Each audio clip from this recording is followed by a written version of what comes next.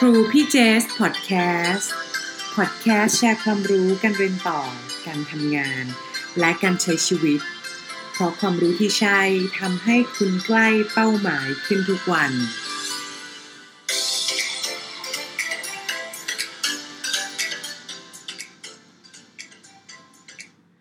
สวัสดีค่ะขอต้อนรับเข้าสู่ครูพี่เจสพอดแคสต์นะคะวันนี้เอพิโซดที่47ค่ะเป็นพอดแคสต์ประจำวันอาทิตย์ที่24มีนาคม2562นะคะวันนี้เป็นวันเลือกตั้งครั้งใหญ่ของประเทศไทยเลยนะคะเราก็มีการคุยกันมากมายว่าจะเลือกพรรคเลือกตั้งที่ไหนดีวันนี้เจสก็มาคุยให้ฟังเรื่องการเลือกพรรคเหมือนกันแต่เป็นการเลือกพักผ่อนยังไงให้เราประสบความสำเร็จนะคะเพราะว่าหลายๆคนเนี่ยเวลาเราอยากจะประสบความสำเร็จใช่ไหมเราก็จะมองว่าเราจะทำงานยังไงดีให้ productive ให้มีประสิทธิภาพทำงานยังไงให้สำเร็จแล้วเวลาเราคิดถึงการพักผ่อนเนี่ยจริงๆแล้วมันเป็นสิ่งที่สำคัญที่หลายคนมองข้ามไป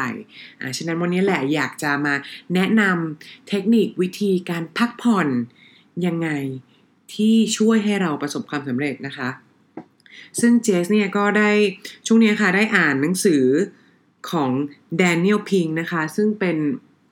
คนที่เขียนหนังสือเรื่องเกี่ยวกับเรื่อง drive แรงขับดันแล้วก็เรื่องแบบเกี่ยวกับเรื่องเซลล์นะคะเกี่ยวกับหลักจิตวิทยาต่างๆในการขายและตอนนี้เขามาเขียนหนังสือที่เจสอ่านเพิ่งจบไปชื่อหนังสือเรื่องว่า When ค่ะ The Perfect Timing นะคะ When เนี่ยคือเรื่องของจังหวะเวลาและ timing เขาพูดถึงเรื่องหลักสถิติผลวิจัยต่างๆว่าจริงๆแล้วคนเราจะทำอะไรให้สำเร็จมันอยู่ด้วยว่าเราจะทำอะไรจังหวะเวลา timing ไหนยังไงแล้วก็ในหนึ่งในนั้นเนี่ยก็มีเรื่องของจังหวะเวลาในการพักให้เรามีประสิทธิภาพด้วยที่วันนี้เจสจะมาแชร์ให้ฟังนะคะอันแรกเลยเนี่ยคือการพักตอน lunch break หรือ midday break นะคะเพราะเขาบอกว่าเนี่ยเราเนี่ยทำงานมานานแล้วตั้งแต่สมมุติเราตื่นเช้ามาตั้งแต่บางคนตื่น 5:00 6:00 7:00 แล้วเราก็มาทำงานผ่านไป 4-5 ชั่วโมงแล้วเนี่ยช่วงเวลา midday หรือช่วงกลางวันเนี่ยค่ะเที่ยงถึงบ่ายโมงเนี่ยเป็นช่วงเวลาที่เราควรจะเริ่มพักครั้งแรกได้แล้วเพราะสมองเราที่ทำงานมามันจะเริ่มเหนื่อยล้าแล้วถ้าเกิดเราไม่พักแล้วจะเกิดผลยังไงก็นึกภาพเวลาเราเหนื่อยล้าเวลาเราทำงานไปพอสมองเราเหนื่อยเนี่ยสมองเราจะเริ่มคิดน้อยลงพอสมองเราเริ่มคิดน้อยลงเนี่ยมันจะเริ่มเข้าสู่ออโต้โหมดหรือเรียกว่าโหมดที่เราทำงานตามนิสัยเดิมๆค่ะเขาเรียกในหนังสือของ Daniel Pink เนี่ยเขาเรียกว่า habituation นะคะก็คือเวลาเราตอนที่เราต้องทำงานที่เราจะต้องคิดแทนที่เราจะต้องคิดริเริ่มอะไรใหม่ๆใช่ไหมเราก็กลับไปทำงานตามนิสัยเดิมๆลองคิดดูเคยไหมคะที่เราสมมุติเราจะต้องทำงานในเรื่องของการคิดวิเคราะห์ตัวเลขอะไรใหม่ๆเนี่ยแต่บางทีเราเหนื่อยเนี่ยเราก็จะเกิดการผิดพลาดเกิดเออร์เรอร์ได้เพราะเนี่ยแหละเราทำให้เวลาสมองเราเหนื่อยเนี่ยเราจะไปคิดใหม่ๆคิดอะไรไม่ออกเราก็ตกหลุมนิสัยเดิมออโต้โหมดคืออะไรที่เราผิดบ่อยเราก็จะมาผิดบ่อยช่วงนี้นี่แหละค่ะช่วงลันช์เบรกเลยนะคะเนี่ยแล้วสิ่งที่เขายกตัวอย่างในหนังสือเลยก็คือช่วงที่ไม่ว่าจะเป็นคุณหมอที่ต้องตรวจคนไข้คุณหมอที่ต้องไปผ่าตัดหรือว่าทนายไม่ใช่ค่ะผู้พิพากษาที่ต้องตัดสินคดีใหญ่ๆเองก็ตามเนี่ยพวกเนี้ยเขามีสถิติวัดมาแล้วว่าถ้าเกิดไม่มีการพักเบรกตอนลันช์เลยเนี่ยหรืออาจจะเป็นตอนระหว่างมิดเดย์นะคะไม่ต้องจำเป็นต้องไปกินข้าวแต่ต้องพักเบรกตอนช่วงกลางวันเนี่ยถ้าเขาไม่พักเลยนะหนึ่งเลยคือถ้าเกิดเป็นคนที่เป็นคุณหมอเนี่ยก็อาจจะวินิจฉัยผลผิดพลาดคนที่เป็นคุณหมอที่ต้องทำระบบทำโอเปอเรชั่นทำการผ่าตัดก็อาจจะมีการผ่าตัดที่ผิดพลาดเกิดขึ้นได้แล้วแบบผู้พิพากษาเนี่ยก็บอกได้เลยว่าคนที่ไม่ได้พักเบรกเนี่ยก็มีสิทธิ์ที่จะ พิพากษาแบบโหดๆอ่ะเนี่ยเขาไปทำสถิติมาแล้วนะคะฉะนั้นพักผ่อนอันแรกก็คือ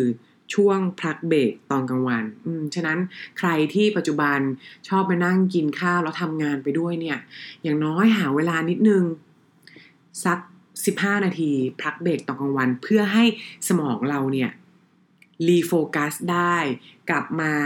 ตั้งสติทำงานอะไรที่ระมัดระวังมากขึ้นได้ไม่เกิดข้อผิดพลาดนะคะมาแล้วก็ข้อที่2ก็คือช่วง afternoon break ช่วง afternoon break เนี่ยแหละเป็นช่วงที่เราควรจะยิ่ง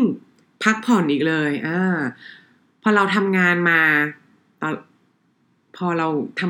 หลังจากที่พักตอนกลางวันไปเนี่ยพอทำงานไปสัก 2-3 ชั่วโมงร่างกายก็จะเริ่มเหนื่อยล้าอีกแล้วพอร่างกายเริ่มเหนื่อยล้าเนี่ยมันก็จะไปตกลูปเดิมค่ะก็คือเข้าออโต้โหมดทำนิสัยเก่าๆเกิดความผิดพลาดเก่าๆสิ่งที่เขาแนะนำให้ทำตอน afternoon break มีหลายอย่างเลยอันแรกเลยก็คือออกไปเดินช็อตวอล์กเคยไหมคะเนี่ยเจสเอามาใช้กับตัวเองได้บ่อยเลยนะตอนที่เราทำงานไปตอนบ่ายๆแล้วมันเหนื่อยมันคิดอะไรไม่ออกอ่ะบางทีเราเดินลงไปข้างล่างไปมินิมาร์ทไป7-Eleven หรือเดินออกไปข้างนอกเนี่ยไปคุยกับเพื่อนคนอื่นเนี่ย 10-15 นาทีแล้วกลับมาทำงานเนี่ยมันจะ refresh จะได้ประสิทธิภาพมากขึ้นแล้วเทคนิคเลยตอนที่เบรกตอนช่วงบ่ายเนี่ยเขาเน้นเลยว่าเราจะต้อง fully detach หมายความว่าอะไรหมายความว่าไม่ต้องคุยเรื่องงานเลยคุยเรื่องอื่นเลยถ้าเราจะออกเดินไปข้างล่างไปซื้อขนมแล้วก็ซื้อขนมไปเลยเราจะคุยโทรศัพท์กับคนอื่นก็ได้หรือว่าเราอาจจะเอาช่วงนั้นเดินไปคุยกับเพื่อนที่อยู่ออฟฟิศข้างๆอยู่ดีพาร์ตเมนต์ข้างๆเดินไปหาเพื่อนอีกกลุ่มนึงแล้วก็คุยเรื่องเป็นเบรกสั้นๆที่คุยเรื่องแบบจิปาถะเสาร์อาทิตย์เธอทำอะไรเป็นยังไงบ้างไม่ต้องคุยเรื่องงานเลยค่ะทำให้สมองเนี่ย fully detach จากงานแล้วก็กลับมาเริ่มใหม่ได้นะคะแล้วก็มาอีกข้อหนึ่งในช่วง afternoon break ที่ทำได้และอันเนี้ยเจ๊ชอบมากๆเลยก็คือการงีบหลับเวลาเราคิดถึงการงีบหลับเนี่ยเราจะมองเป็นในมุมของแบบคนที่ขี้เกียจใช่ไหมมาหลับอะไรตอนกลางวันแต่เราก็เห็นนะมีหลายประเทศที่มีการหลับตอนกลางวันก็คืออย่างประเทศสเปนใช่ไหมเราจะเห็นอยู่แล้วว่าเขามีการหลับแบบที่เรียกว่าเซสตาเป็นการหลับตอนบ่ายเลยนี่แหละเขากินข้าวกันสเปนเขาจะกินข้าวกันค่อนข้างตอนสายนิดนึงนะคะประมาณ13:30 14:00ค่อยกินข้าวกลางวันพอเขากินข้าวตอน14:00เสร็จเขาก็จะมีงีบหลับเลยแล้วจากสถิติที่วัดมาแล้วเนี่ยแดเนียลพิงก็บอกเลยว่าการหลับที่มีประสิทธิภาพเนี่ยคือ10-20 นาทีจะทำให้สมองทำงานได้ดีไปถึง3 ชั่วโมงต้องแค่10-20 นาทีนะห้ามเกินกว่านั้นเพราะอะไรเพราะว่ามันจะมีผลวิจัยออกมาแล้วแหละว่าการหลับของเราเนี่ยเป็นไซเคิลถ้ามันเกิน20 นาทีไปแล้วเนี่ยเราจะเริ่มเข้าสู่ถึงช่วงที่เขาเรียกว่าแบบ deep sleep อะค่ะหลับลึกเคยเป็นไหมหลับแบบที่บอกว่าเฮ้ยหลับตอนบ่ายหลับไปแบบชั่วโมงนึงหูยตื่นมางัวเงียมากเพราะเราหลับลึกเกินแล้วพอตอนที่เราไปโดนปลุกตอนที่เราหลับลึกเกินเราตื่นขึ้นมากว่ามันจะกระตุ้นให้เราตื่นขึ้นมาจากไอ้ deep sleep เนี่ยมันจะนานมากนะคะฉะนั้นควรจะหลับแค่10-20 นาทีมันเป็นช่วงที่สมองได้เริ่มพักผ่อนแต่ว่าเรายังไม่เข้า deep sleep ฉะนั้นพอเราเพิ่งเริ่มพักผ่อนนิดนึงเนี่ยแล้วเราตื่นขึ้นมามันจะ fresh มากแล้วก็มีเทคนิคเสริมอีกการหลับให้มีประสิทธิภาพอันนี้สำหรับคนที่ชอบกินกาแฟนะอย่างเจสก็ชอบกินกาแฟเหมือนกันนะคะแต่ก็พยายามลิมิตให้วันนึงเนี่ยไม่เกิน1 แก้วกินเวลาตอนบ่ายนี่แหละดีมากเขาจะมีสิ่งที่เรียกว่า nap puccino หมายความว่าเอาคำว่า nap กับคำว่า cappuccino ที่เป็นกาแฟเนี่ยมารวมกันก็คือดื่มกาแฟเสร็จแล้วหลับสัก 15-20 นาทีแล้วตื่นมาจะสดชื่นมากเพราะอะไรคุณบอกเฮ้ยเดี๋ยวก่อนพี่เจสกินกาแฟมันต้องตื่นไม่ใช่เหรอถูกค่ะแต่ผลวิจัยออกมาแล้วว่ากาแฟที่เรากินเข้าไปเนี่ยมันไม่ได้ทำงานเลยนะคาเฟอีนน่ะกว่ามันจะ ซึมซับเข้ากระแสเลือดเนี่ยกว่าคาเฟอีนจะเข้าไปทำงานเนี่ยใช้เวลาประมาณ30นาที 25-30 นาทีฉะนั้นถ้าเกิดเราจิบกาแฟไปแก้วนึงเสร็จนะคะพักไปจิบกาแฟไปแก้วนึงเสร็จแล้วก็ไปงีบสักแบบหลับสายตาสัก10-15 นาทีเนี่ยแล้วพอเราตื่นขึ้นมาเนี่ยมันก็จะเป็นเวลาที่เอฟเฟกต์ของคาเฟอีนน่ะเข้ามาทำงานพอดีเลยแล้วเราก็จะตื่นมาทำงานได้อย่างสดชื่นนี่แหละค่ะนะคะเนี่ยค่ะก็เป็นวิธีพักผ่อนง่ายๆที่ไม่ได้มองว่าเราเป็นคนขี้เกียจแต่เราพักเพื่อเริ่มใหม่เพื่อทำงานให้มีประสิทธิภาพก็ขอสรุปสั้นๆนะคะอันแรกเลยก็คือพักเบรกตอนช่วงกลางวันไม่ว่าจะเป็นพักกินข้าวหรือพักให้เรารีโฟกัสมากขึ้นอันที่สองก็คือ afternoon break เราสามารถทำได้ก็คือออกไปเดินเล่นช็อตวอล์กไปคุยกับเพื่อนร่วมงานและต้อง fully discharge จริงๆแล้วอีกอันนึงก็คือการงีบหลับแค่ 10-20 นาทีแล้วก็มีเทคนิคพิเศษก็คือการหลับแบบนัปปูชิโน่กินกาแฟแล้วก็นอนหลับขอบคุณที่เข้ามาฟังพอดแคสต์วันนี้นะคะถ้าเห็นว่าเป็นประโยชน์เห็นว่าอยากให้เพื่อนเราได้ประโยชน์นี้ด้วยทำให้ทำงานได้ดีขึ้นก็แชร์ให้เพื่อนคนนั้นด้วยคนไหนที่ทำงานหนักๆเนี่ยแชร์ไปเลยว่าเฮ้ยคุณต้องพักบ้างนะเราลองพักแบบนี้ดูสินะคะขอบคุณค่ะแล้วกลับมาพบกับเอพิโซดหน้าสวัสดีค่ะ